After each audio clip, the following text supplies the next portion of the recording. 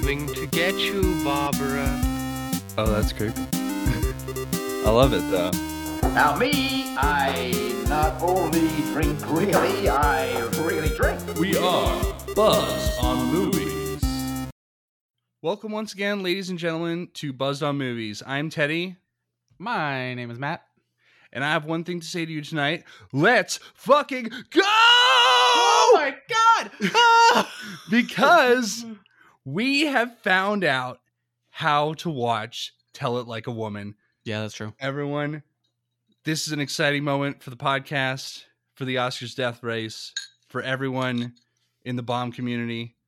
We were really worried about it this year because we'd heard like literally nothing, and then all of a sudden yesterday, there's an announcement that it's coming to VOD this weekend. That's pretty big. I mean, that must be intentional because of the Oscar stuff. I mean, right? Oh, That's definitely. Yeah, they're looking to capitalize on that. Clearly, like, who knows why it's this late in the game and we're hearing about it now, but glad that it's finally available. So with that, I'm looking pretty good on my path to the finish here. I don't see any issues. I'm planning on going out of town to see Living this weekend, which is only showing in theaters right now. Does not have a planned VOD release. That is really the only slight hitch still in my plan. Everything else I have a clear path to. So looking good. All right, that's pretty good. That's impressive. Living is, you would think in New York it'd be easier. Unfortunately, it's not. But yeah. Really? Wow. Well, it kind of has gone. It keeps showing up as saying it's showing, but it's kind of gone. Damn. Yeah. But I'm sure I'll find it somewhere still. You know, the weird one-off. Yeah, that's theaters. true. Even they might get it for a week or something. Right. Yeah, I noticed it was starting to get like that one show a day treatment. So I'm like, I gotta go this weekend. Right. But as long as I can secure that one and see women talking when it comes to the Regal Best Picture screenings, right. Those are the last two theatrical ones I need to lock down. Everything else pretty good. Because EO and this are going to be streaming. Yeah, EO's coming to streaming. Have you figured out A House Made of Splinters? Yeah, A House Made of Splinters is coming to VOD on the 21st. Okay, and The Quiet Girl we're getting playing here. Are you actually going to have that available? Yeah, The Quiet Girl, that one, I've got a couple options for that one. I know the theatrical release is not until the 24th. So we'll see where that's actually available on the 24th. Yeah. But we're definitely getting it. I know that. There's some. Yeah. But also, I've heard it's available on the BBC iPlayer with a VPN. Hopefully I don't end up having to do that, but we'll see. I'm not as worried about that one because I've heard a couple of alternative methods floating around for seeing that one. Right. Not as questionable as Tell It Like a Woman. So I think we're in pretty good shape now. I think it's going to work out. I think it's going to be okay. Yeah, we're at that point where we're just plugging away. You know, even with this news, it's still not easy. You know, we 5 movies a week sounds so doable, and then you realize you actually have to do these like after work, after I was gonna say you realize when you have to do it and like how what the movies are and how long some of them are, and it's like okay, never mind. A lot of these movies are like 3 hours, and I'm like, where do you even fit those into a normal day? I'm like, I have to do. There's no way I can watch RRR like after work someday. I have to do it on a weekend because you have no other 3 hours. I'm gonna have 3 straight hours. So it's tricky even then. Right.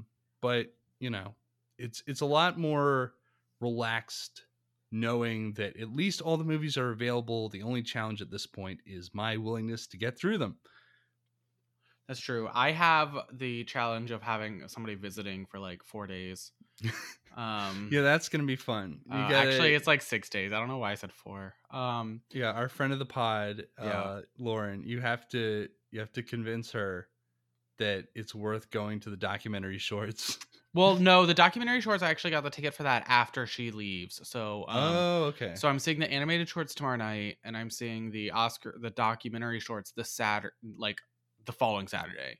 And I'll see the live action shorts probably like that Friday evening. It's playing at a couple theaters that night, so I'll probably just see them that Friday. But the thing is, I have to get. I think I'm gonna try to find a living screening somewhere like that Thursday because she leaves on a Thursday. I think I'm gonna be like wherever it is, I'll go because it is playing at some like weird like. They're in the city, you know. I say they're not around here. They're in the city. It's just like parts of the city I don't go to really. So like I just need to like haul ass and go somewhere. So you know, like I just don't go to like Upper Manhattan really. I don't go to like Queens, you know. These are places that I just don't frequent, so I just need to like do it. There's a chance to explore different parts of the city. Yeah. You know? Yeah, I mean, sometimes I go to some of these places to be clear, but definitely not for movies. Usually, like I go to Queens, sure, but that's like to eat food because it has like some of the best food in the city. So like I'll do that, but like I don't go there for movies because Manhattan usually has most of them. But Living's been out for so long that that's no longer the case. Yeah. Right.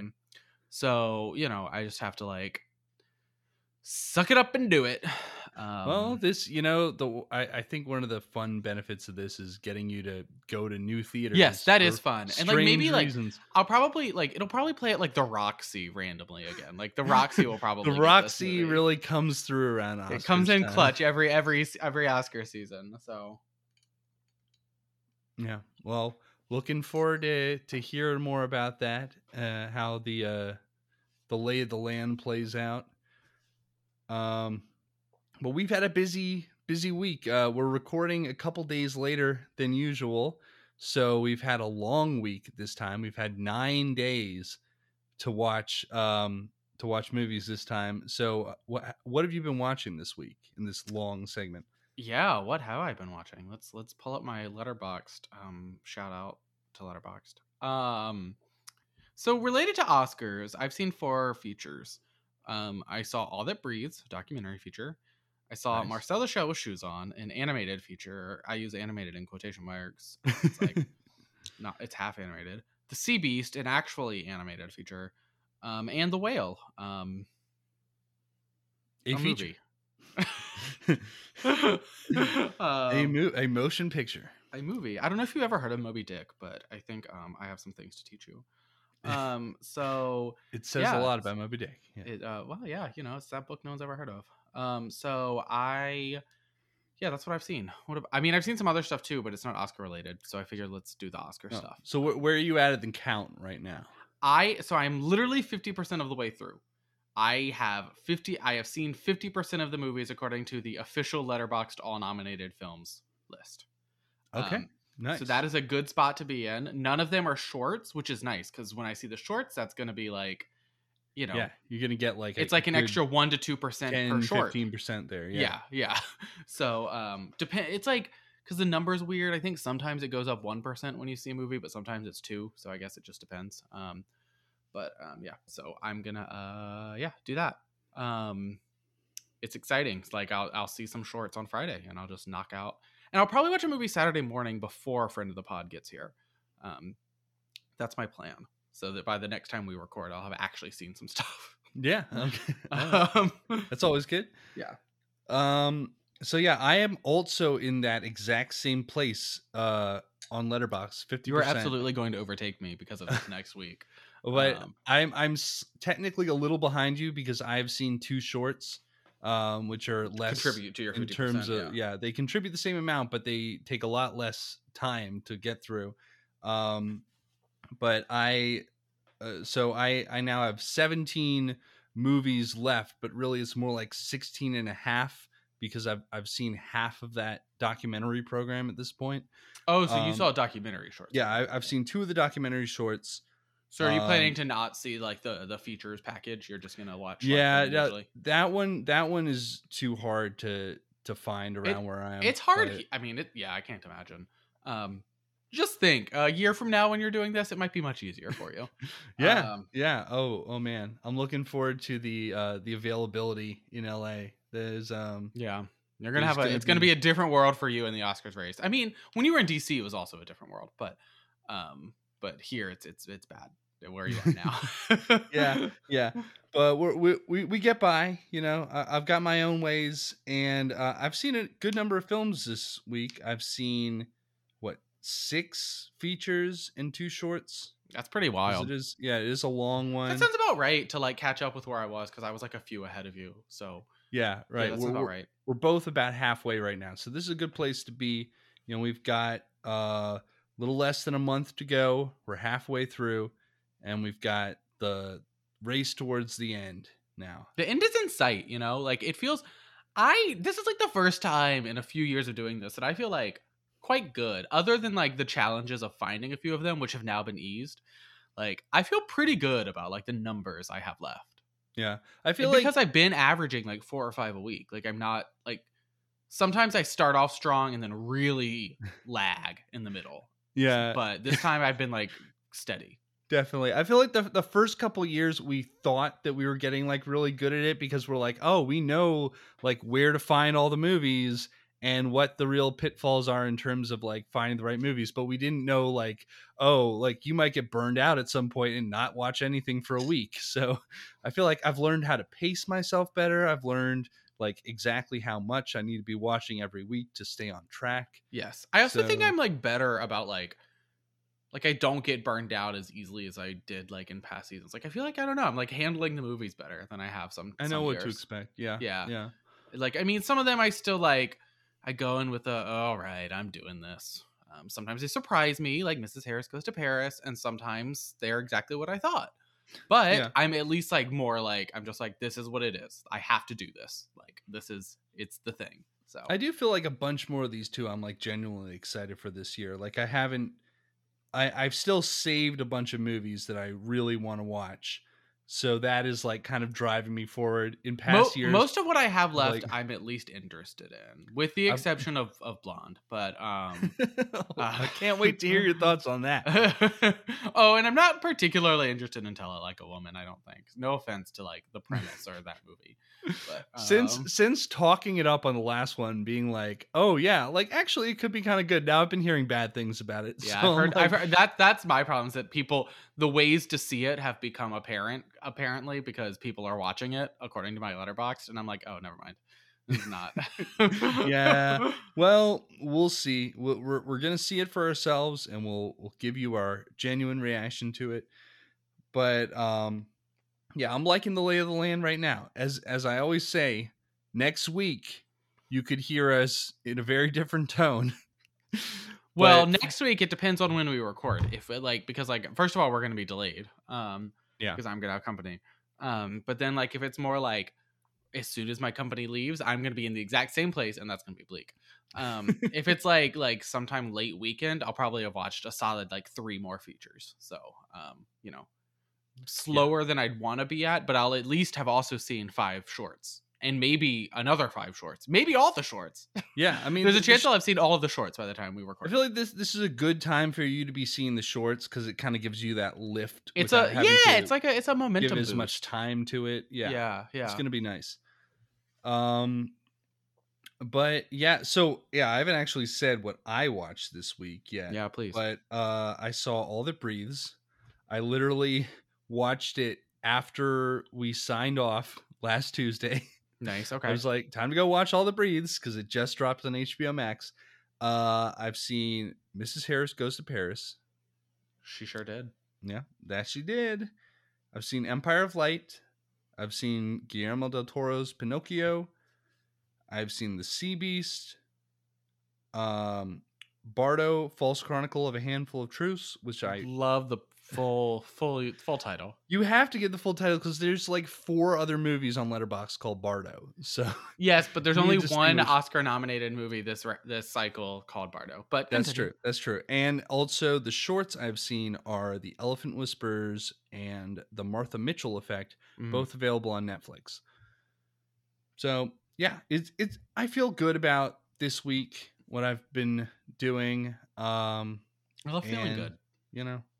Making it to that 50% feels like we're getting over the hump in a way. 50%. Don't know why that's never enough, but the 50% version.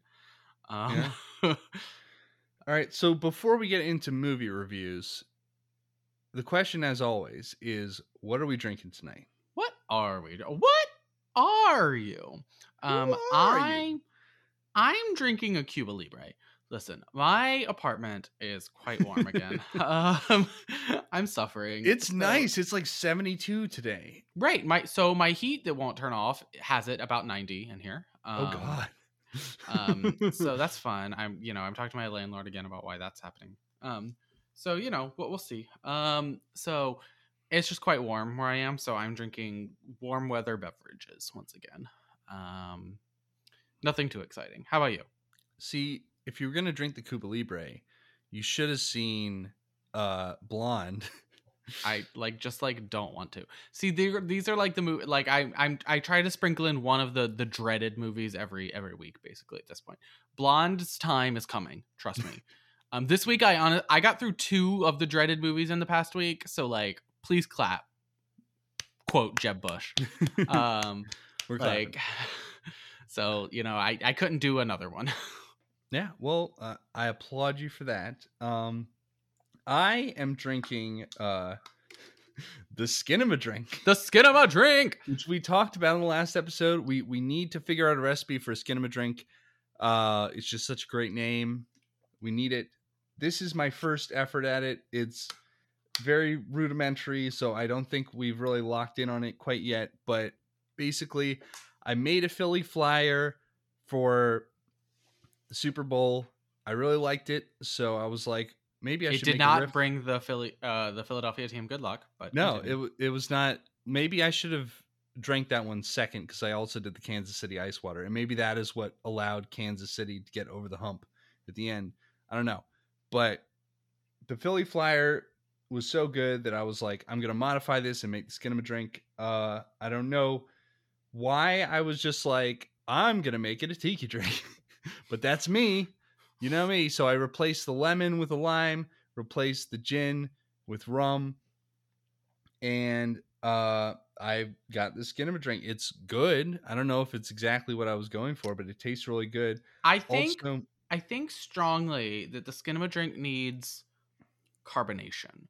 And I think that's because it needs to have like that fuzzy feeling that the whole movie has. Like, that's there needs interesting. to be like a certain amount of like fuzz to it. Yeah, that's a good idea. I was thinking like tiki is kind of creepy.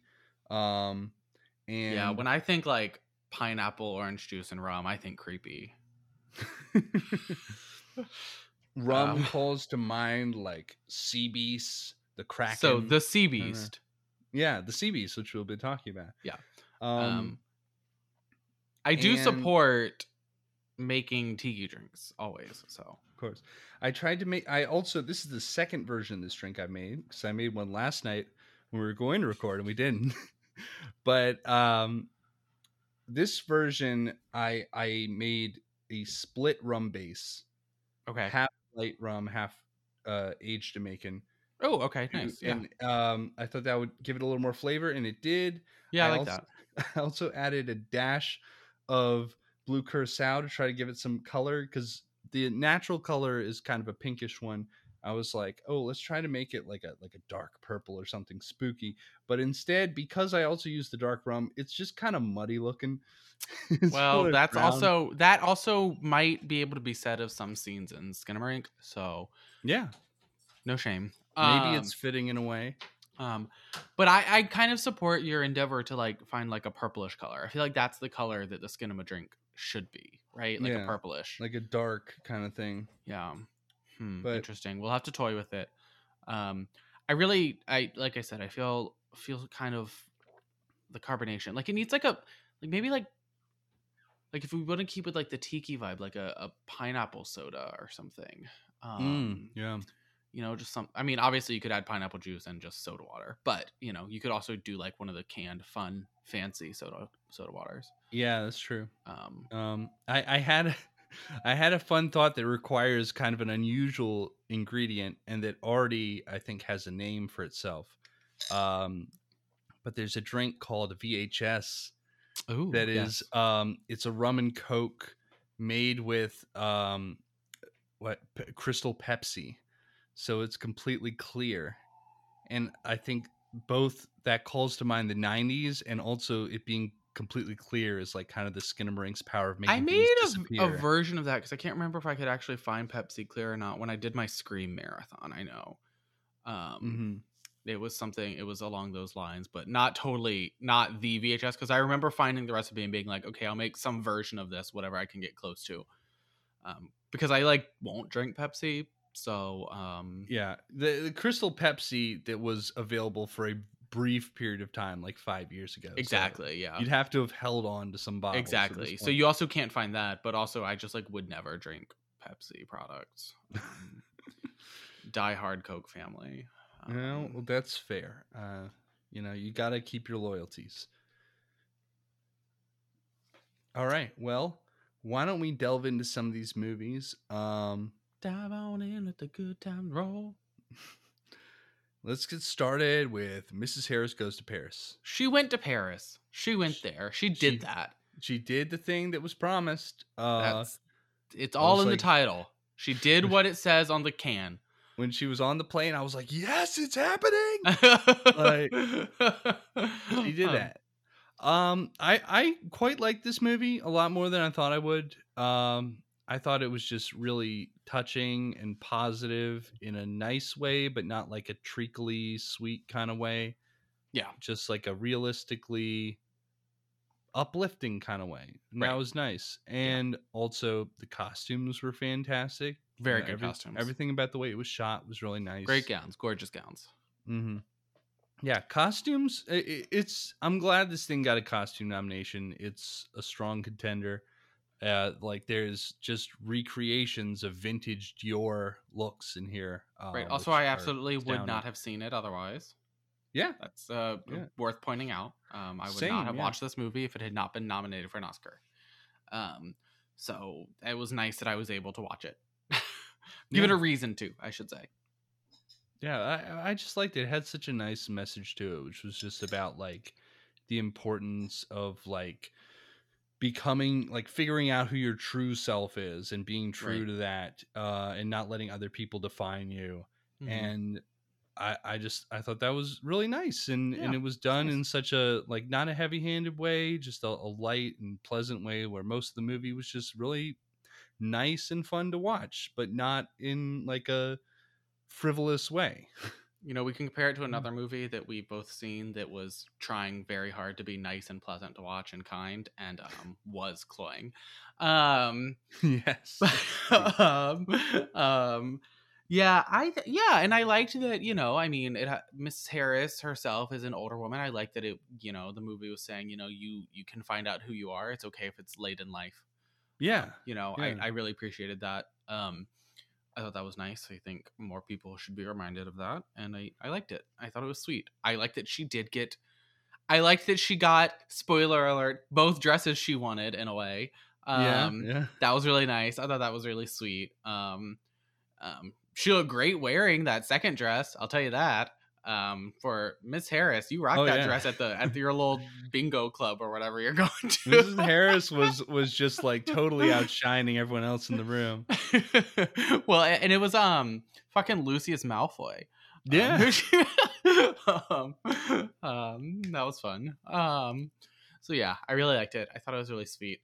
Totally feels like something I would watch when I needed to pick me up, because it's just like it's hard not to smile. It was a nice movie. So it was good. Good for Mrs. Harris. Good for Paris for getting Mrs. Harris. And good for the dresses. I don't know. Good for the employees of the fashion house whose name I can't remember, but I know it's a famous one. But I don't know fashion. Dior. Who unionized. This movie did have like sort of a class debate message to it, where it's like the workers are being exploited, like we've been looked down upon for too long, and like we have value. It was very funny. I was like, wait, this movie is suddenly pro-labor. It was tied into like the theme of self-actualization as well, which was like right. It was it was very unexpected when that showed up. I was like, wow, okay. And like the French guy being like, I'm a communist, I'm on their side. Yeah, I really like that. I thought it was nice. It all worked well together. So good movie, nice little film. That's what the movies are all about. Yeah, Surprising gems. Jenny Beavan, the costume designer for this movie, is like one of those people who's nominated like every year. She's got like 10 nominations for best costumes. She's done the costumes for Mad Max, for Cruella. Just like a favorite of the pod. Yeah, she's done some great stuff. And she's definitely in the running again this year. Oh my god, she did the costumes for Dolittle. Oh no! Oh boy. Yeah. So a mixed bag in terms of the quality of the films, but definitely the costumes are always a standout. I mean, I can't say anything bad about the costumes in Dolittle. They were actually pretty good as far as I remember. I can't say I remember. Oh my god, it's based on a novel called Mrs. Eris. They take out the H. It's Mrs. Eris goes to H. Paris. Mrs. Eris goes to Paris. I can't do an accent, so I'm gonna not try anymore. That's very funny to me. Good for them. Yeah. All right. Well, moving right along. I also saw Pinocchio. Let's Another talk one about I've that. seen. Yeah, Pinocchio. Oh man, I love this. I felt like it was good. I liked it. Yeah, I felt like it. So we've seen a lot of Pinocchio recently. It seems like it's becoming more popular than ever to adapt Pinocchio. So we've seen a number of takes. This is my favorite of the ones we've seen recently. I did like that the Italian one we saw either last year or the year before, I can't remember now, was like so faithful to the book. That's really cool because you don't always see that. This one kind of like played around with a lot of the elements of the original story, but really introduced a whole bunch of stuff all of its own. Including Benito Mussolini. Including Benito Mussolini, like World War II, everything like that. Very interesting, twisted take on Pinocchio. And there's a lot of Guillermo del Toro all over this. Oh, it's thing, so Guillermo del Toro. I mean, it's so. But I really appreciate this fresh, interesting take on things. I did really enjoy it. I thought it was nice. I thought it was very sweet. I thought it was funny that Pinocchio was so blatantly not real, like the whole time, like just like the most unreal doll imaginable. You know, in other adaptations, the Pinocchio puppet like is made to be like basically like a real boy just made out of wood. This one was like it's like a hunk of tree, like it's just like all right. He's got like a branch for a nose. He looks like he's wearing like Skull Kid's mask from Majora's Mask, the Legend of Zelda game. It's like I'm like all right, it is very creepy. But it was good. Yeah. I liked the whole like the World War II thing. The movie is set in Italy during like the rise of fascism there, and Geppetto in this story had a son who died during World War I when the church that he was in was bombed, which is like it's a really tragic backstory. And Geppetto in this movie is like kind of a twisted, sad, messed up character. He's kind of selfish. Well, wait, that's he's a drunk. Isn't that the second recent Pinocchio adaptation where Geppetto is a drunkard and that's how Pinocchio comes into being? Was he Did that happen in the live action one? He was also drunk when he was doing it. One? Maybe so. But I think in that I seem one, to remember taking Snapchats of him being drunk while doing that. In that one, he was more of like a silly drunk, I think. This one, he's like... Oh, yeah. This one, he's like a depressed, self-loathing. He's a very sad, like, destructive drunk. I love, like, when he comes home and drunkenly makes the puppet. He's like, yeah, this is me, just blackout making a puppet. It's like an average Saturday night. He wakes up, he's like, oh, shit, did I make a living puppet again? God damn it. Oh. But it's the thing you do sometimes. Sometimes you make a living puppet. He could talk to the toy maker who made Robert. No, don't bring Robert into this. I must always bring Robert into things about living dolls. What are you talking about? Living dolls. So yeah, we bring Robert into it. Or we bring Brahms. or Megan.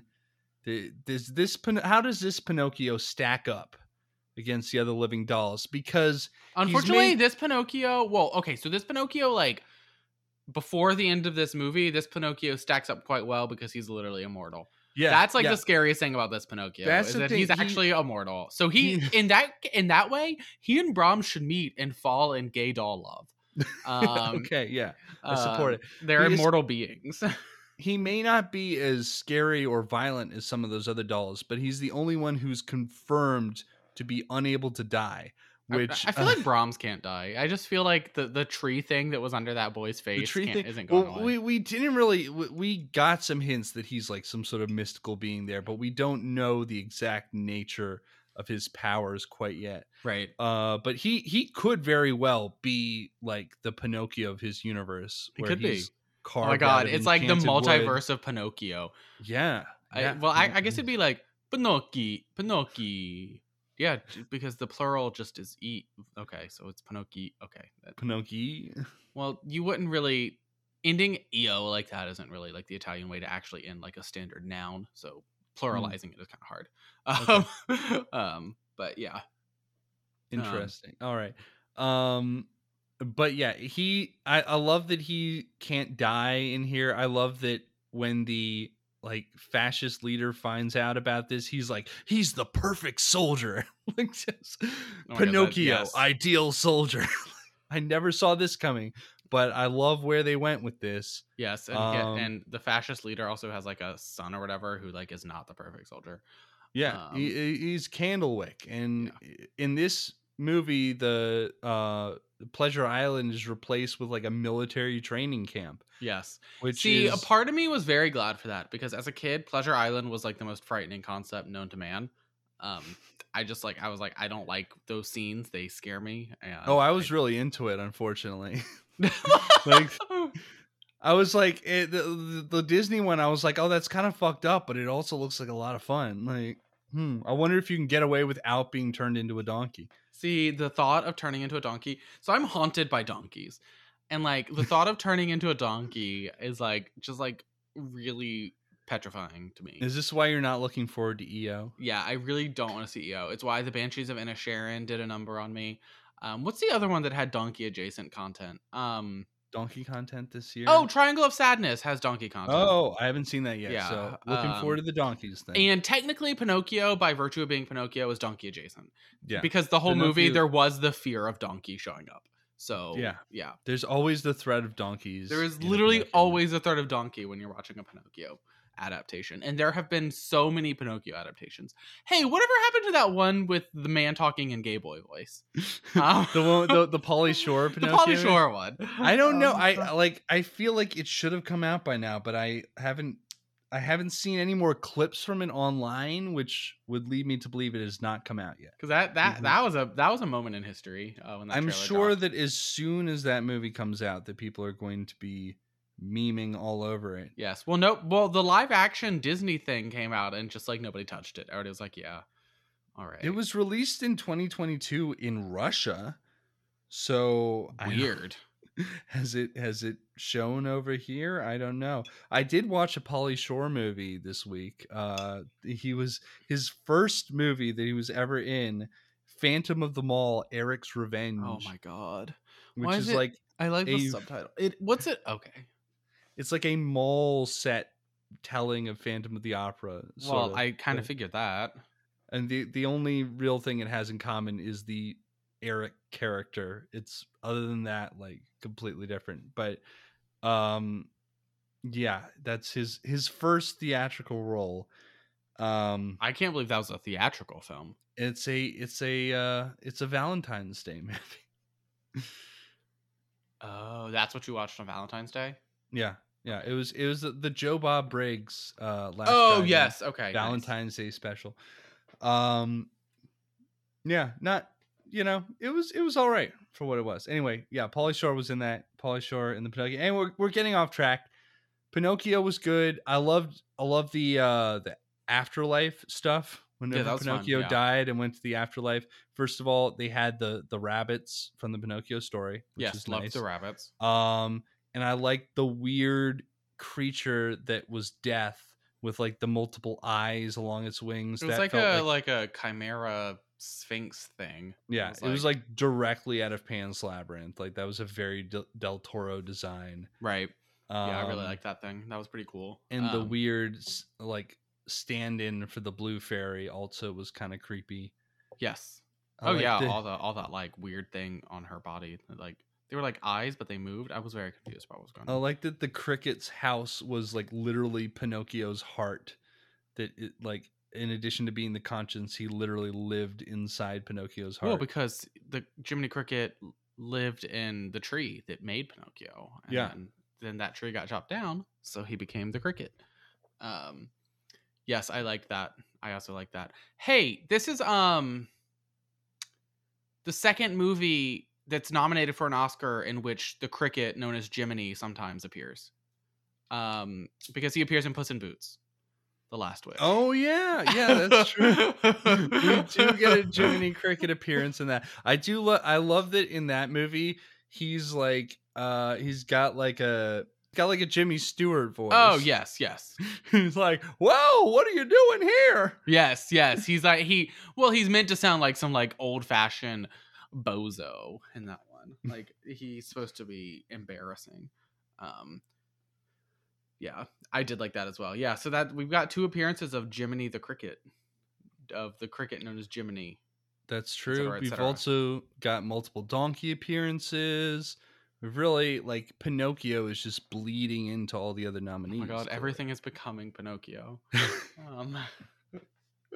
Every story is Pinocchio. Why is there so Oh. much Pinocchio? There's also in multiple movies a scene where somebody goes inside a whale because that happens in Avatar. Oh my god. You're so right. You are so right. I wonder if that's gonna happen in like watch there be like an animated feature where that happens too. And I'm Yeah. just like gonna lose my mind. Like that's the sort of shit that does happen in animated features all the time. So I am not ready. I like what is with like the like Wait, there- that happens in the Sea Beast too. Oh They my go god, it inside the sea does! beast. They do go inside the sea beast. Oh my god. I'm gonna This is a- scream. Pinocchio is the key to all of this. If we can get Pinocchio going, oh man. Whoa. That's- If you're gonna see one Oscars movie this year, see Pinocchio, because then you'll have basically seen like half of the other. there's like a ones. web and like from stretching out from Pinocchio, you can connect all the Oscar movies somehow through some like theme motif or something. I'm gonna like sit down and make like a chart of this.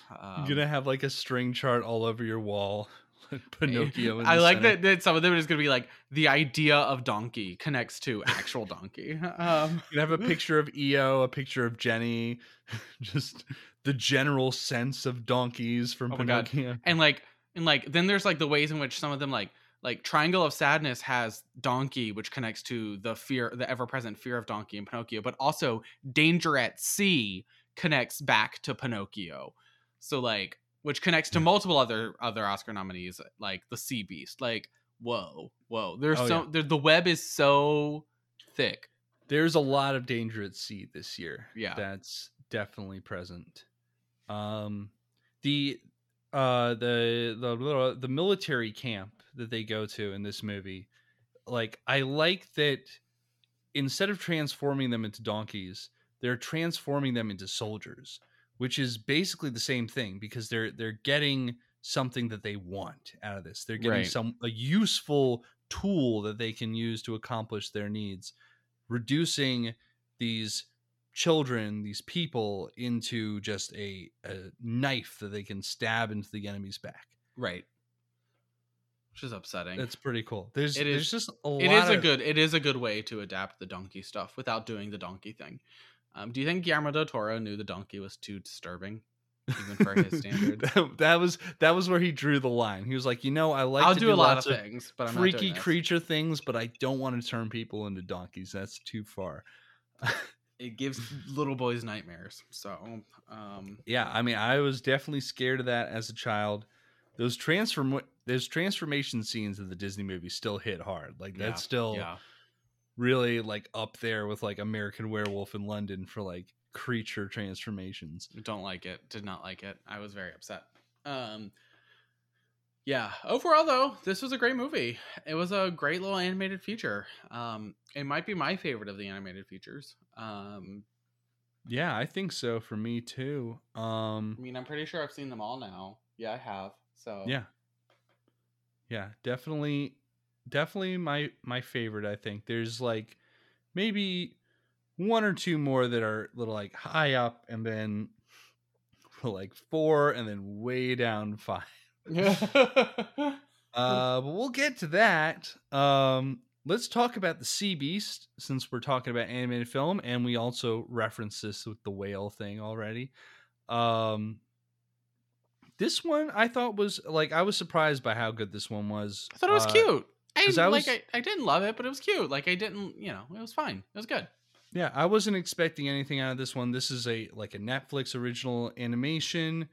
They're not really known for doing animated films much, but I gather that they're trying to carve out a path here.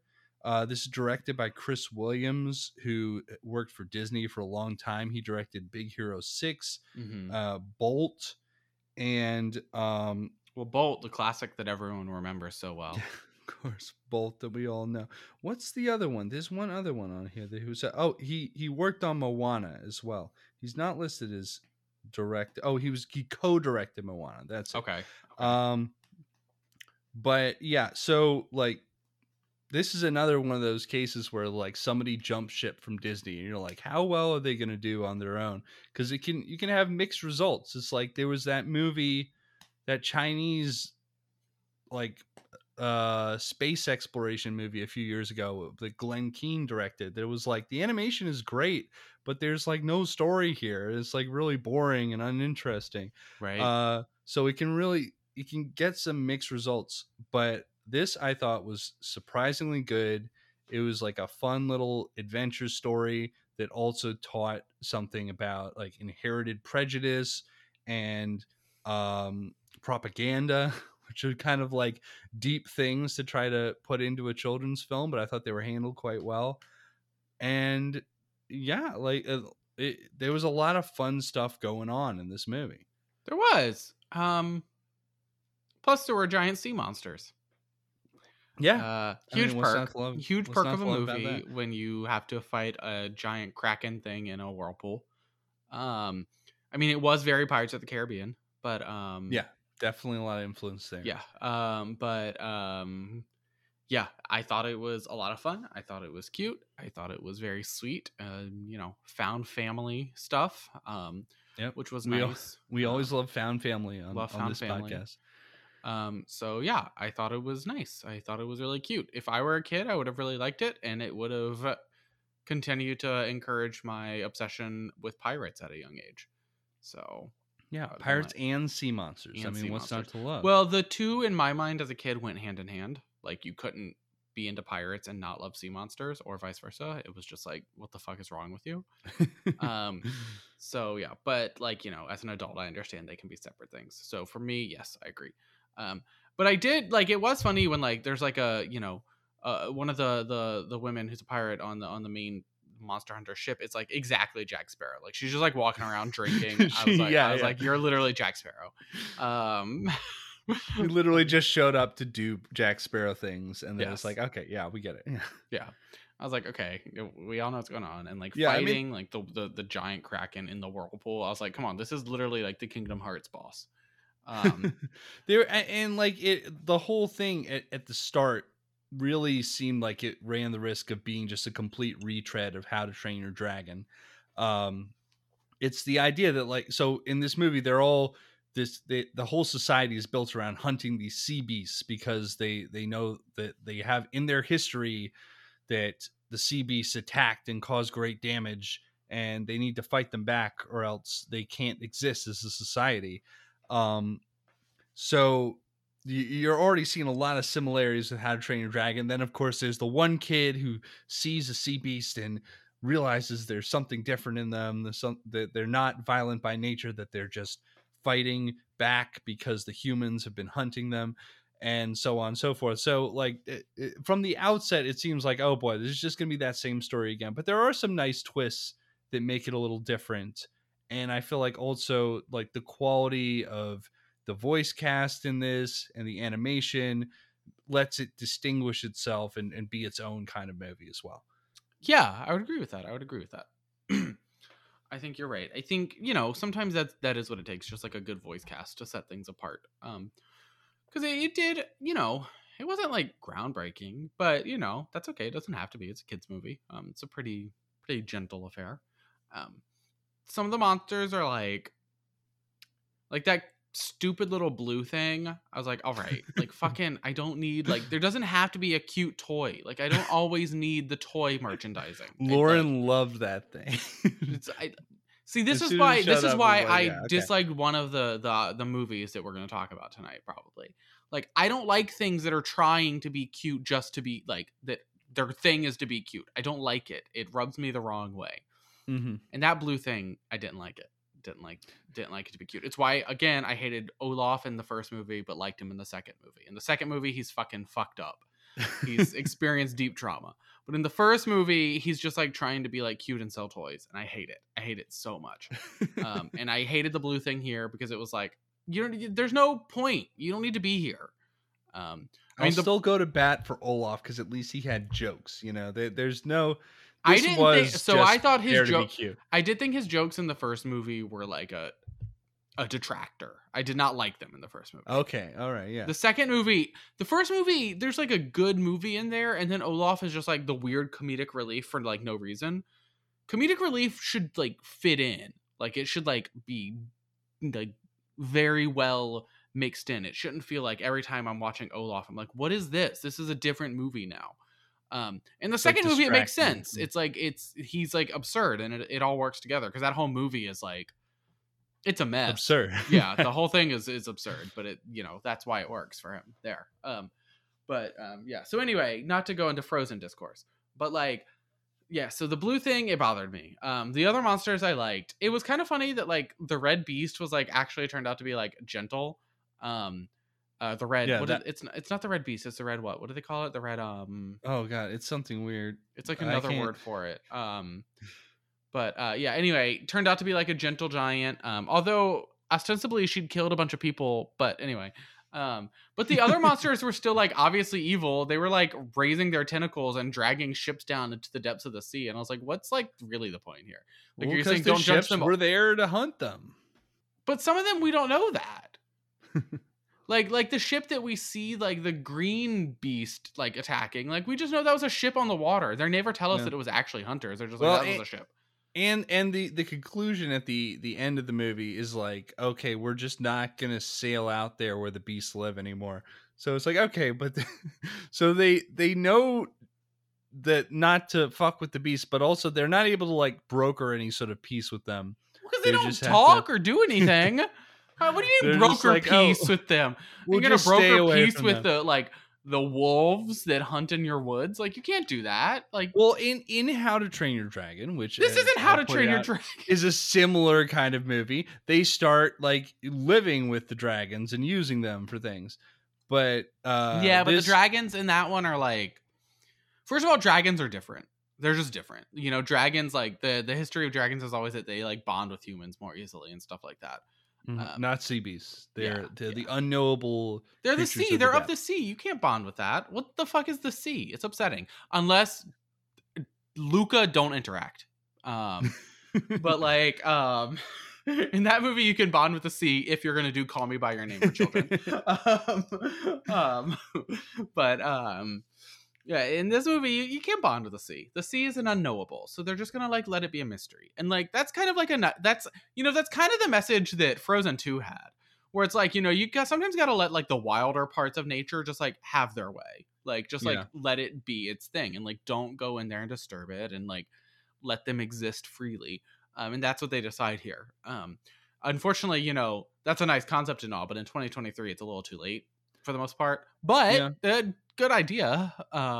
Yeah, I think also it's odd that we're talking about Frozen 2 because there is a similar message in here to Frozen 2. That's what I was saying. Yeah, like, the stories that you get from your ancestors might not be accurate, and they could keep a war against other people going that you don't want to fight. Yeah, it's about the bias of history, you know, and of course that's a thing that the world is thinking about right now. That's a thing. Well, if you live in the U.S., that's a thing. Some people are actively fighting there to keep the bias. So Yeah. it's like the whole thing. That's like a big part of our culture wars right now. Yeah, it's so hugely relevant right now where Yeah. people are arguing about how to teach history in Right. schools. Like this movie is very much on the side of like, we got to blow up all the old myths. We need to tell the truth. story of what things actually happened Yeah. and why things are the way they are. Yeah, this movie and Frozen 2, double feature. That'd be an interesting You one. got to start with the Sea Beast and end with Frozen 2 because you need to be drinking by Frozen 2. Just for You need to be drunk by the time you get to Kristoff's 80s song. God, you like just need to be fucking love that song. And for Anna's like depression ballad in the caves where I'm like, what the fuck is about to happen with Anna here? She's about to like go down a dark path. Everybody is deeply fucked up in Frozen 2. It's really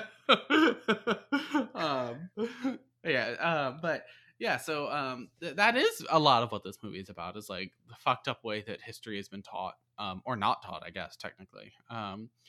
But yeah, so I appreciated that about it. I appreciated that it was about like trying to work against that. I appreciated that the lead character working to override the myths of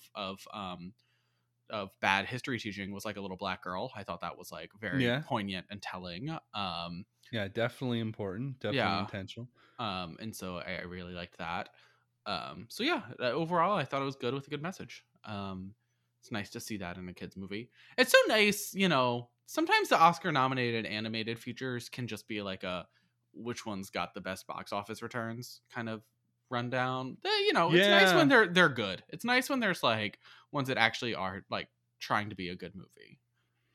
You know, and I like Puss in Boots, but that's another one where it's like it was really like a cash thing, but that's okay because it was also good. But like, Puss in Boots, it was like surprisingly good considering that it was like the second Puss in Boots movie and like the 6th Shrek movie. Yeah, like the another installment in a massive franchise. Like, I think what makes it so great is that it distinguishes itself outside of the franchise. Yes. Yeah, I agree with that. Very strange. So that, you know, but like even that was like, it was just like another like, oh, it's the big name that made money and people talked about, you know. But like, I'm glad that they did it. But it's nice when the, you know, the animated features are actually like worth seeing. Sometimes they're not always. You know, it can be a mixed bag with those, but I'm glad when they're nice and good. This was a good one. We love a good animated feature. I mean, it can actually, most of the animated features this year are good, with one big exception. Because I liked Turning Red a lot, and I liked Pinocchio, and I liked Turning Red. I mean, like I saw Turning Red so long ago, and it's probably not like my favorite this year, but no, of course not my favorite, was quite good, and I thought deserved a nomination. I did think again, well, whatever. The Big Red Panda was another thing that was meant to be cute, but that's okay. I sort of let that one go. Things are gonna be cute in animated movies for children, Matt. That's just when the reality. Well, I also mind less when it's like the main thing. Like that's like a lead character, right? Right. That's they different didn't for me. It's when it's throw that in there exactly. for the sake of being cute. It's when it's like a thrown in character who's just inserted just to be cute, like the blue thing, like Olaf in the first Frozen, or what's the thing in the second Frozen that was thrown in just to be cute? That like weird spirit, the little lizard. Yes. Oh my god. Oh, I loved him though. He was funny. That was just to be cute though. That was annoying. But sometimes when they're actually relevant to the plot, they're also annoying. Baby Groot and Baby Yoda are annoying. They are very annoying to me. I know that's not Baby Yoda. Baby Yoda isn't the real name, but I refuse to watch that show, so I'm gonna call it Baby Yoda. No, I mean I have watched the show. I still call him Baby Yoda because they waited too long to give him a name, so now he's Baby Yoda. That's just how that works. Yeah, that makes sense to me. But you know, I have seen The Mandalorian. I think you should withhold your judgment until you've seen it. But I am so beyond over the Disney Star Wars era that it's like impossible for me to like want to watch that. It's the way a lot of people feel about Marvel. That's how I feel about Star Wars right now. So I just like I can't do it. If there's Andor a new mainline really movie, I would watch it maybe, but I think I will watch Andor. I do think I'll watch Andor. Yeah. I would recommend Andor. I think I may be done watching The Mandalorian, especially after they were like, "Oh, now you have to watch the Book of Boba Fett also." In order Never. No Mandalorian. I was like, nope, not doing it. I don't need a massive interconnected Star Wars universe like Marvel. I don't need that. I don't. I'm sure some people like that, but I don't need it. I was already getting turned off when they gave us CGI Luke, and now I'm just like, no more. No thanks. But Andor is quite good, and really, just jumps off on its own. You know, there's a lot. I do actually want to see that. I have actually heard good things from people that I very much trust on Andor. It so far has resisted the urge to too heavily incorporate characters that we already know. Although, you know, there is at least one. Well, yes, it's not. It's not too heavy-handed at it. I liked Andor. Anyway, way off track as always. Sea Beast, good stuff on Netflix. Go Very check cute. it out. Super it's easy cute to watch. and fun. Yeah, easy watch. While we're on animated, let's just finish out the category now. Let's talk about the elephant in the room, or the shell in the room. Ugh. Marcel the Shell with shoes on. Look, Marcel the Shell with shoes on tries so.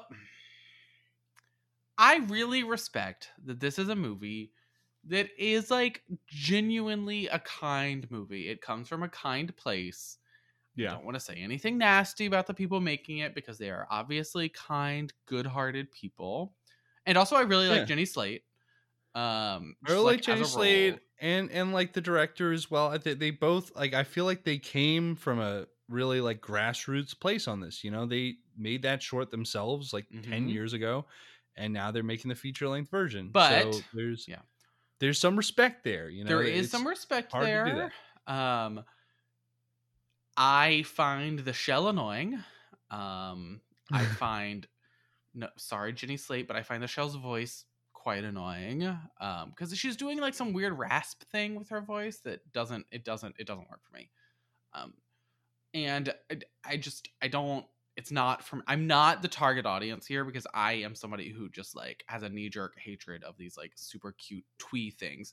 What I will say is that like this movie being in 2022 feels so like this is of that old like Urban Outfitters, everybody puts a mustache on their finger era of YouTube.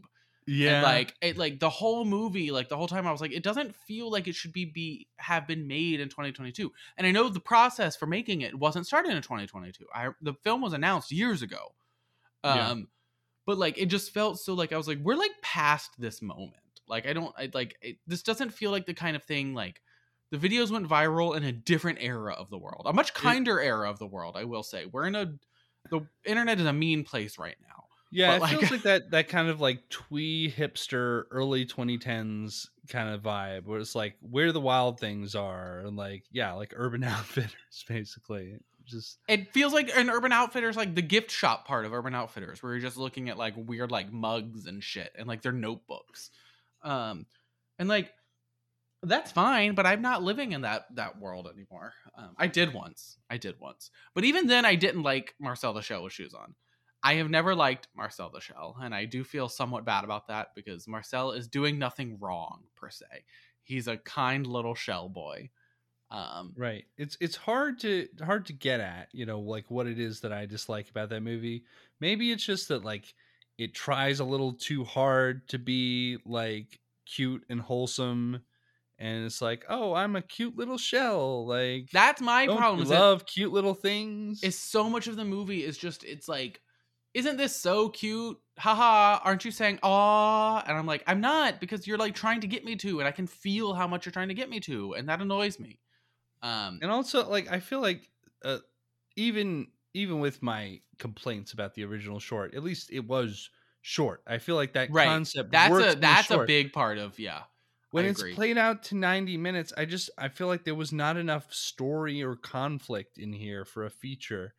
And I mean, this is a movie that grapples with concepts like death and going away forever, and like what it means when people that you care about aren't around anymore and stuff. And like that's important, but it doesn't feel like it really says much about it. It's just kind of like, oh, these things happen and it's okay to be sad about it, but life goes on. And it's like, I don't know.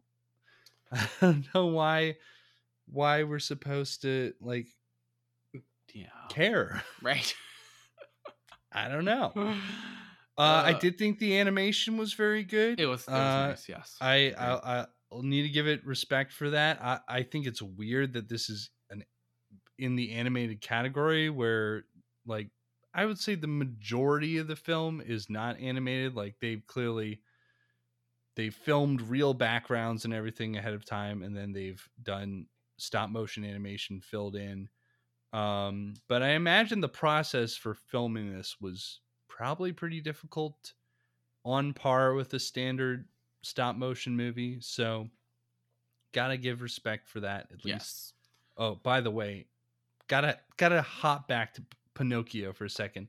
The stop motion animation in that movie was like the best I've ever seen. Yeah, it was so and good. I'm a big fan of stop motion, and that, holy crap, like the stuff that they were doing with like shadows and lighting and like everything that was filmed in the church, like the creepy weird stuff that they were doing in the afterlife, mind-blowing. Yeah, like, I've really never good. seen anything like that.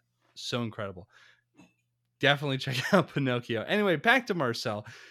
The stop motion in this was good. Like, stop motion is hard to do, and I think they did it quite well. Don't have any criticism for that portion of the movie. It's just like, it felt like there wasn't really a whole movie here. It was just kind of like,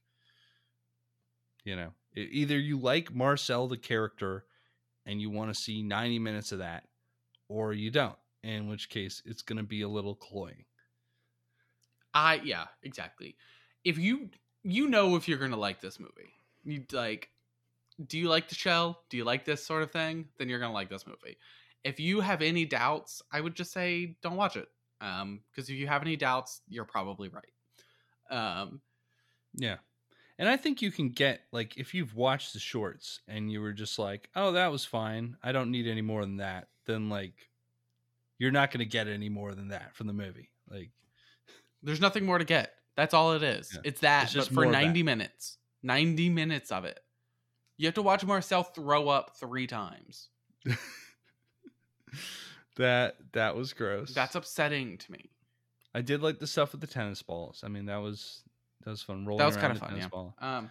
I am also like, I thought I knew what Marcel was before this, and now I'm very confused, and I'm troubled by what do you mean? The revelations of this film. Well, like, do you mean like on an existential level? Kind of like, well, just like in a physical, biological level. Like, I thought that he was like a mussel of some kind or some sort of like snail. But in this movie, it's revealed that among the living shells, there's also like living pretzels and like living thimbles. Yes! And stuff. Wait! Holy shit! I was like, what the fuck is going on here? So it's like, no, he's not. He's literally a shell. Like, he's not a creature inside a shell or anything. He's literally just a shell. It's come to life. And what he is not like a member of the snail family or whatever. He's a member of the like small objects forgotten under the couch family or something like that. That's the most upsetting family. I wish nobody would be a member of that. There's like living pencils and like loose change and stuff, and I'm just like, well, why? What is? It feels like the movie version of those I Spy books or something. If you ever play with those, oh yeah, you're like hunting around for little. It is very I Spy. Also, I must say that in this movie, Marcel earnestly sings "Peaceful, Easy Feeling," and I was like, I think I'm gonna like die watching this. I was like, I mean, like, it's a perfectly fine song, but like it goes on for a very long time, and I'm supposed to be like, because it's like a funeral scene, because this movie deals with death, and I was like, come on. Like, come on. I mean, I know this is like a kind-hearted movie, but Peaceful Easy Feeling being sung by a 5-year-old at a funeral, it's a bit much, right? It's a bit much. Yeah. No, it was moments like that was like, I feel like the movie was like trying to be a little more serious than it had the juice to do, you know? It's like it's a shell. Like, we're not gonna feel sad that the other shell died because it's a shell. Like, it's a shell, and like I didn't know anything about the character. I don't know. It was just like I don't know what's going on. And it's just, and yeah, none of it worked for me. The like tone, whatever. So, you know, again, respect the animation, respect the like the team who put it together, and respect that it's a movie whose heart is in the right place. It just did not come together for me. And unfortunately, I think there's a non-zero chance it wins. So that would not be good for me. I would not be happy with that.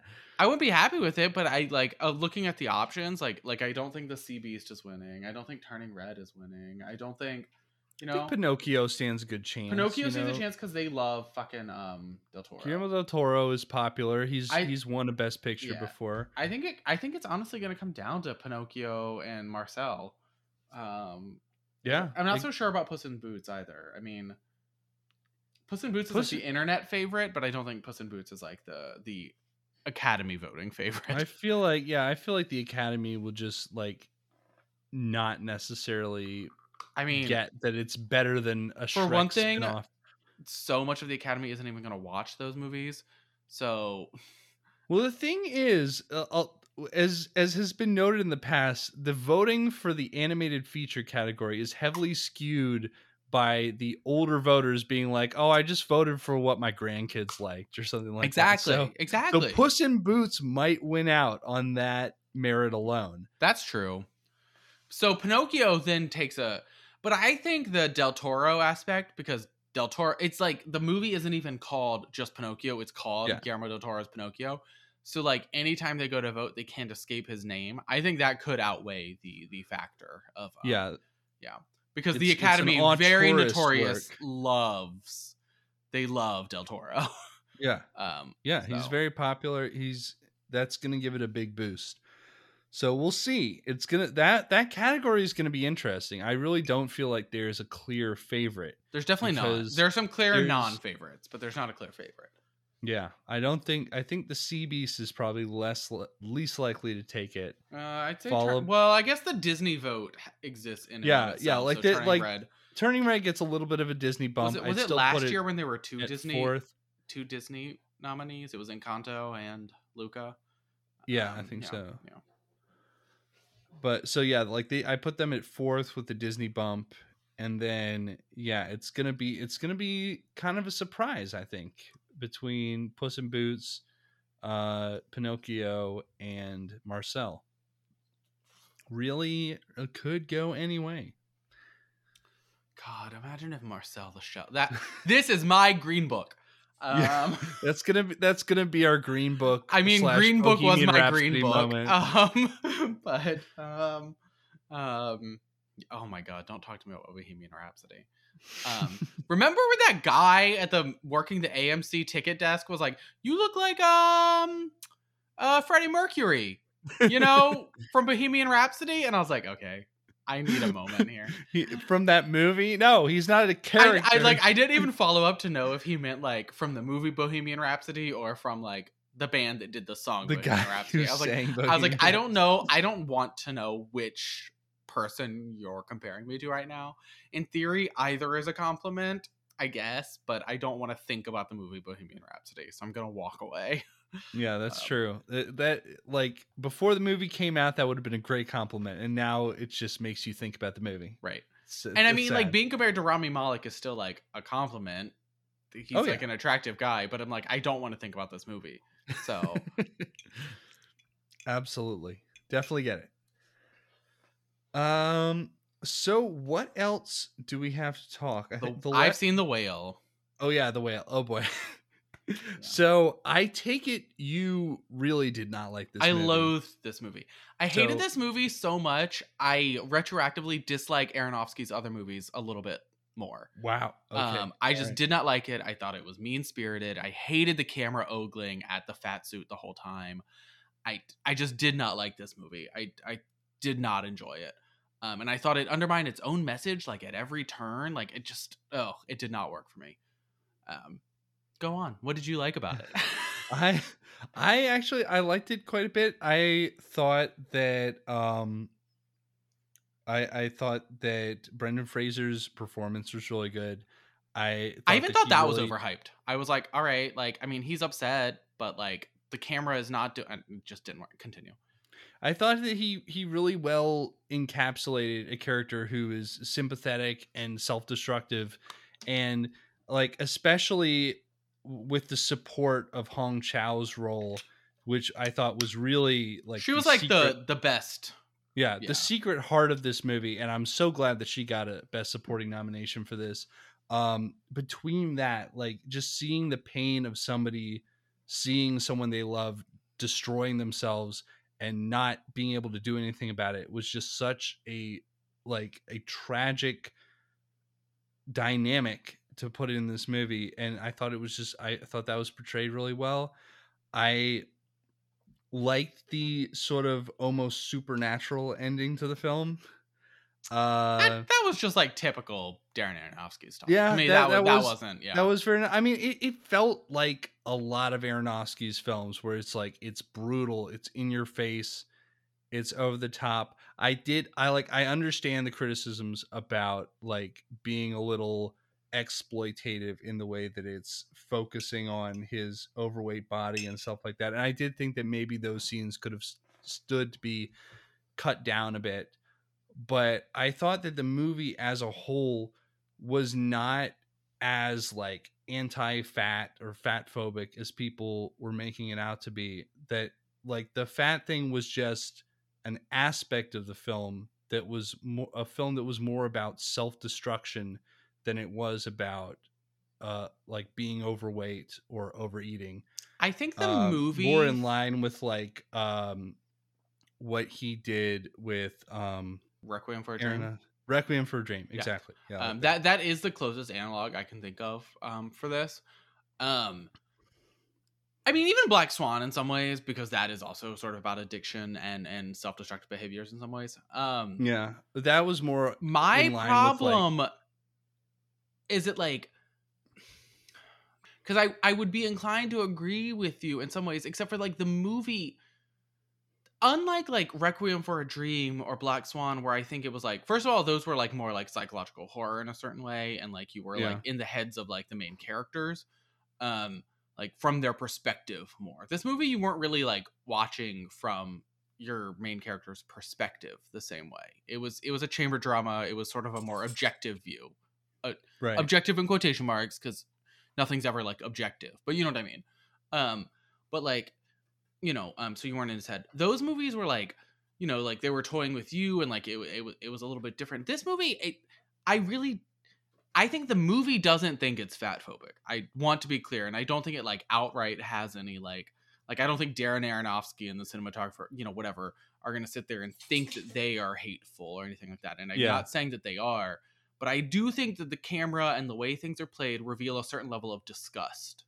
And that I don't think was necessarily there for Black Swan or Requiem for a Dream. And I think it's telling that disgust wasn't there for those movies and is there for this movie.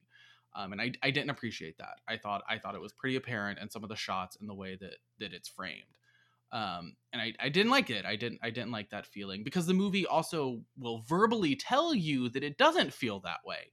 Like, and then the way it's shot, the movie it's like, challenges that idea like directly, where he's like, "Do you find me disgusting?" Like, But are you I don't care grossed what the out by this?" verbally- Stuff like that. I don't care what you tell me, because every other shot, it's like overbearing, ominous music playing while we're just looking at his body. Like I'm like, that's come on, like you're undermining your own message when you do shit like that. Like nobody, like, it just did not. I did not appreciate that. And Brendan Fraser is quite good. I mean, I think the kind of bad dialogue takes away from some of it for me. The dialogue was like kind of like corny half the time. Not all his fault. It's based on another work.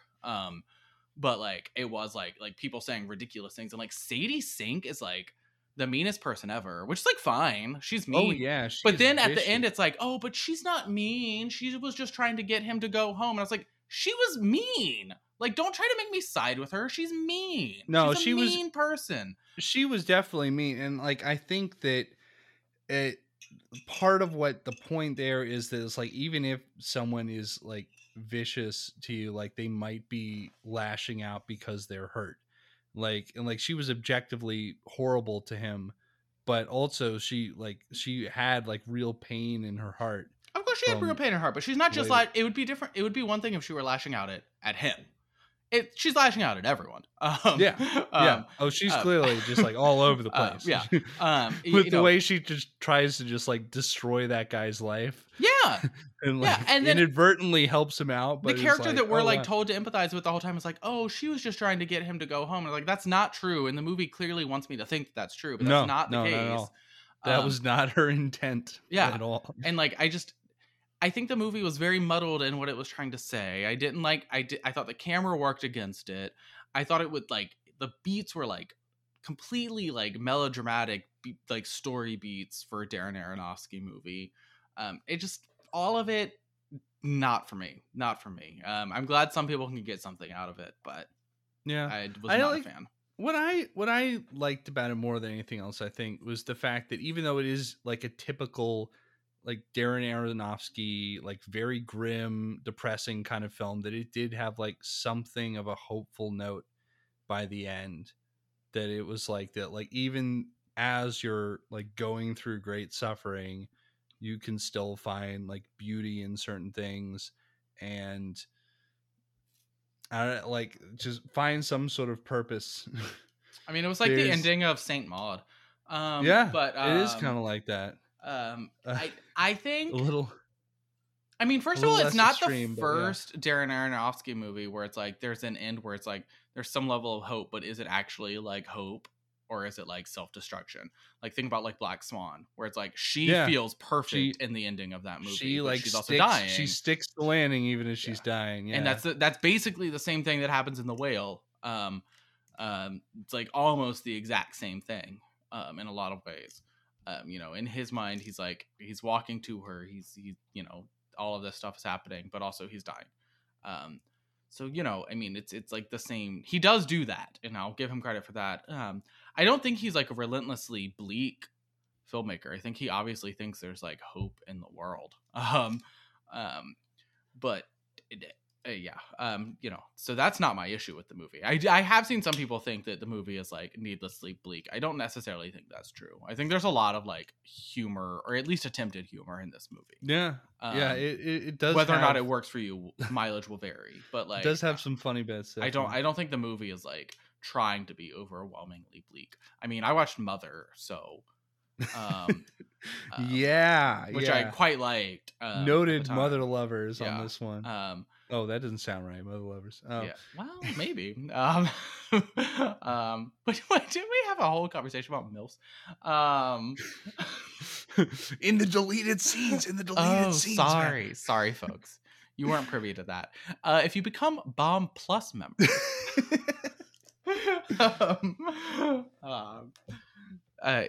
subscribe to our Patreon. And you'll get that shit. If we ever become the type to have a Patreon, this is going to be a very different podcast. You'll get the MILF content, the MILF conversation, and anyway, I think there was also a GILF grandparent. Yes. So this is definitely not as relentless as Mother. No. Although Mother was also like, it was like one of those movies where it like descended into relentlessness. It started off fine and then slowly became just like a never-ending torrent of like nightmare. That one was one where there was less hope.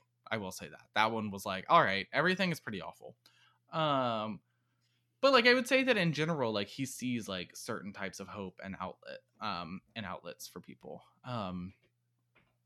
It's just interesting. I feel like his movies have changed so much from Requiem for a Dream, while also covering a lot of the same like thematic territory, which is fine. directors often revisit the same thematic territory. So that's not the knock. I'm just saying it's interesting to see, like, because in a lot of ways this movie probably has the most in common with A Requiem for a Dream. It's got some Requiem, or maybe Black Black Swan. Black Swan was a little more like the horror slant was strong in Black Swan. Yeah, it was, this movie is not really like that at all. It's much more of just like a straightforward drama until the very end. So yeah, the play influence really comes through. The play influence, very much a so there chamber piece. There are two movies with very strong play influence here. You haven't seen the other one, Women Talking. Right. And sometimes it works and sometimes it doesn't. I think in this one, it didn't totally work for me. In Women Talking, the biggest problem I had with it did come from some of the play influence. It's a little, I mean, and I did really like that movie, so it's like a nitpick. But like you can feel some of the like dialogue being like just like because they have to be in the one room.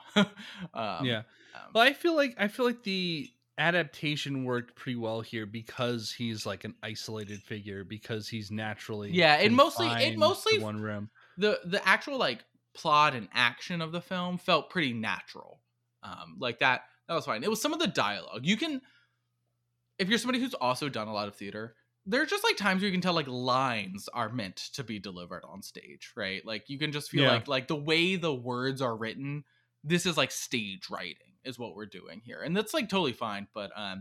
But you could tell with some of the dialogue because you just have to do things slightly differently. Like you can't show everything. You sometimes have to tell things. And this movie had to do that as well. Right. I think I know what you're talking about there. It is like a very talky kind of movie that like things are just said rather than shown. Right. And that's fine often. I don't really have a problem with that. So yeah. Well, it's interesting. I think we feel a lot of the same ways about some of these things about this movie, yet I still like this movie a lot more than you did. Yes, but I just think there's a lot of mean spirit in there, unintentional. That doesn't make it less obvious and relevant to me. You know, I don't have any ill will towards Aronofsky. Necessarily. I just wish he'd like rethought some of the shooting and framing of a lot of this movie, because I think it undermines a lot of it. And I think the themes are just kind of muddled. I think it was a mess for me. But always interested in what he does next. So, we'll see. Also, it is good to have Brendan Fraser back on screen. I will say that. Oh yeah, and I felt like this was like a pretty personal role for him. Like I think that's right. I think that's that true. Speech when he was accepting. I can't remember what award it was recently, but he was talking about like how the movie is about like depression and how it can completely envelop you. But to him, like he took like positive things out of it, and he took like a message that all you needed to do was to like take that first step to move out of that crushing depression. The problem with that, I mean, I'm glad Brendan Fraser found something out of it, so I don't want to say the problem with that is. It's just that it's coming at like the moment of death, like, and there's a lot of like there's also a lot of issues with that line of thinking for me, like, oh, it's okay as long as you find salvation in your moment of death or whatever. Salvation is a loaded word in the context of this movie, but you know what I mean. In the context of the movie, it doesn't come out that well, but I could see how he connected with this character. Absolutely, that was like a big step for him to do this. Right, I like that. Yeah, and I do think obviously when you're watching this movie, you can see that he is really drawing on something deeply personal in some of his like longer talking moments here. And I could feel that, and those were moving moments. Despite like my distaste for a lot of the rest of the movie, those were moving moments of the film, and I appreciated that.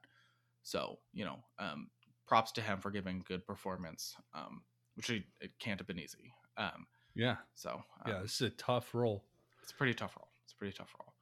And it's pretty unforgiving. Like nobody in this movie is a good person. So like whatever, except for maybe Hong Chow, but even then she has her moments where she's not exactly nice. So, I was like, all right, and then it's all just like, I don't know who I'm supposed to like in this movie, but, yeah. All right. Well, I think we've got one last movie we've both seen. Oh, do that we we? can talk about tonight, which is All That Breathes. Oh yeah, yeah. Documentary. The Birds. I really like this movie. Yeah, me too. This was surprisingly nice. Like the last one, we kind of complained about how the documentaries so far have been kind of a miss for us. There was nothing that really had a strong narrative thrust to it, and this movie, I thought, completely gave me what I was looking for there. This is a documentary about a few brothers who are trying to run a sanctuary for hawks, kites. They're called kites. Yes, a kite sanctuary in India, in New Delhi specifically, and it's all about their struggles to get this sanctuary like off the ground. Like they're basically just doing this out of like another business that they have, like out of like a garage, and trying to do all this on their own with very little resources. And it's about their struggles to get this thing put together, their struggles against like the growing tide of these injured kites that are coming in, because apparently it's becoming more and more of a problem around there. right. And also like there's some conflict around one of them trying to like go off to university and learn more and develop more as a person. But I thought it was a very powerful story about something that was like, it's very small. It's about just these three people, but it ties into like such a wider issue about like environmentalism and global warming, increasing problems with the man's relation to the environment, while just making it about these three people. And also it was just like very cinematic. I loved the way it was shot.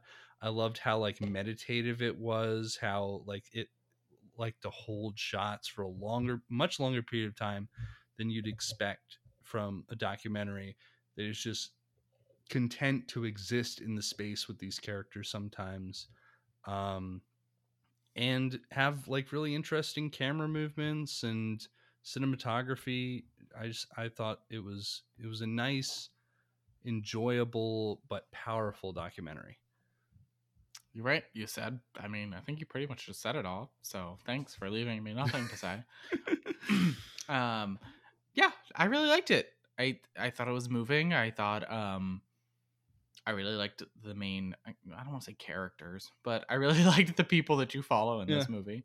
I thought I think you could feel like their earnestness and their passion for what they're trying to do. I mean, you just feel that they really cared about it, and they cared about these birds, and they cared about, the city that they lived in that is so fucked up by like this environmental crisis that we're all living in. But New Delhi has a particularly nasty level of it, right? They are experiencing it pretty harshly there, and that's you could feel how much they care about their city and don't, and it's hard. It's like sad because it's like it shouldn't be that way, but it's also like empowering and moving when they're making a real difference. They're just like three people who like they're actually doing something, and they're doing something they care about, and they're putting a lot into it. I think that's like, pretty powerful. Even as it's like kind of bleak, this got like that message of like, what are we doing to the earth, and like how are we fucking things up for like animals and for future generations and stuff. It's still like got that idea that anyone can make a difference if they put in the time and the effort. And it's just like these three random guys just in their own hometown taking care of their own backyard, and like the problem as they see it, like these birds that they care about. So they've so it's about like honoring like their mother. The one guy, his mother, he keeps talking about his mother, how much she'd be proud of them. That's another thing, which is a nice through line through the movie. That was sweet. I don't know. It was just a good one. It's probably, of the documentaries I've seen, my favorite so far. Yeah, me too. And so I really liked it. I do think there are some other I have 2 more to watch. I've heard very good things about All the Beauty and the Bloodshed, so I won't give any superlatives yet, but I did really, really like this one.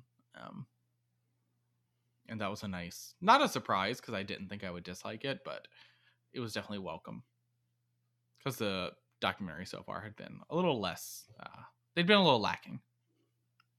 Yeah, like this was really the perfect antidote to the problems that we've been having with the documentaries so far, and that it did have a good sense of conflict with it. It's man versus like this big environmental problem that is man-made, and like man versus man, really. Yeah, really. It's man versus the results of man's actions. It's not man versus the environment. It's man trying to help the environment.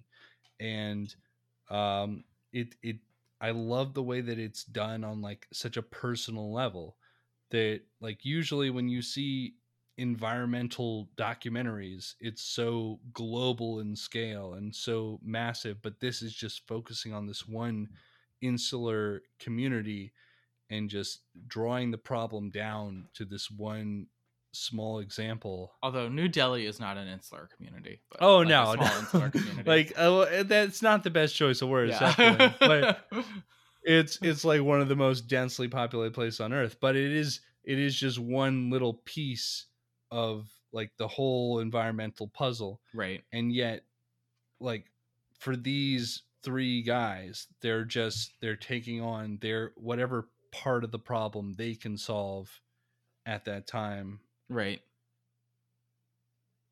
So yeah, that's a moving and an empowering message. It makes me feel a little less bleak about things. That it is possible to maybe do some good. That's a nice message to give. You don't always get that message in Oscar-nominated documentaries, so it's kind of nice. Yeah. So what do we have left to see? In terms of documentaries at this point, I have A House Made of Splinters and All the Beauty and the Bloodshed. Okay, yeah. So I don't really know much about either of those. We'll see how that goes. All the Beauty and the Bloodshed is about the fucking Sackler family, right? Ooh. I mean, not really about them. It's about somebody affected by them, I should say. I assumed that it would be, but.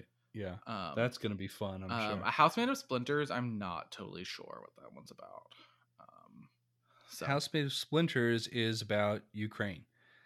And a group of women running a home for children affected by domestic violence and alcohol abuse in war-torn Ukraine. All right. Is this like war-torn Ukraine, like torn by the Russian invasion? I guess so. I just think it's a little soon to be okay. This sounds brutal. But we're gonna give it our best shot. Sometimes the documentary features are like a documentary feature where it's like way too soon to be doing a documentary on that.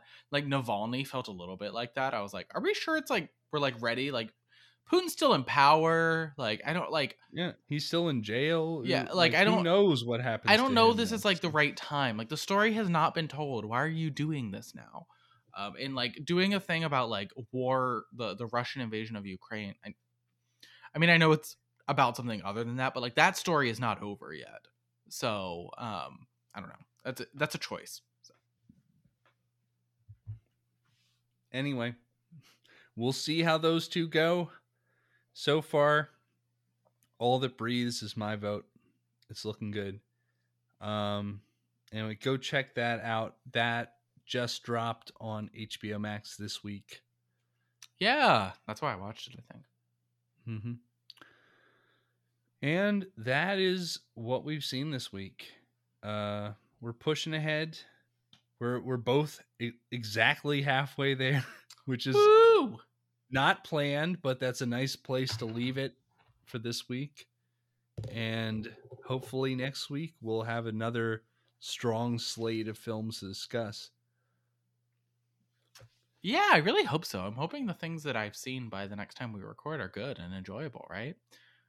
Although I feel like I disliked half of what we talked about this time. Yeah. But that's not always the case with the Oscar movies.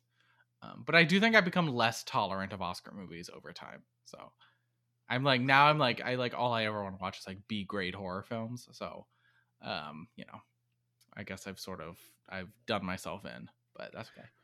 Well, and we unfortunately did not have a genre film to discuss this week. Well, we did, but we didn't have the same genre films. That's true. But maybe next week we've got both A Knock at the Cabin and The Outwaters out now. Yes. We've each seen one of them. Yes. So maybe by next week there's at least one of those we'll be able to discuss.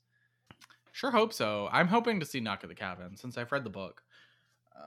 So I need to see the movie. Although I've heard that some key things are very different, so I haven't yet. But yeah, I liked it. I thought it was pretty good. But we will get to that when we get to that. Until then, you can find us on all the major platforms. Leave us a review on your favorite platform if you like what we're doing, and subscribe. You can reach out to us on Twitter at BuzzedOnMovies or email us at buzzedonmovies@gmail.com and let us know about your Oscars death race. As always, we hope that there's some of you out there who are at least trying to make a good run of it, maybe at least see the Best Picture nominees, because there's a lot of good films nominated this year. Check them out. And until next time, we will see you at the movies. We will see you at the movies. Or maybe in the belly of a giant whale who swallowed us at sea. Who's really to say? Can't be sure. We'll see you in the Skinamarink house. Oh no!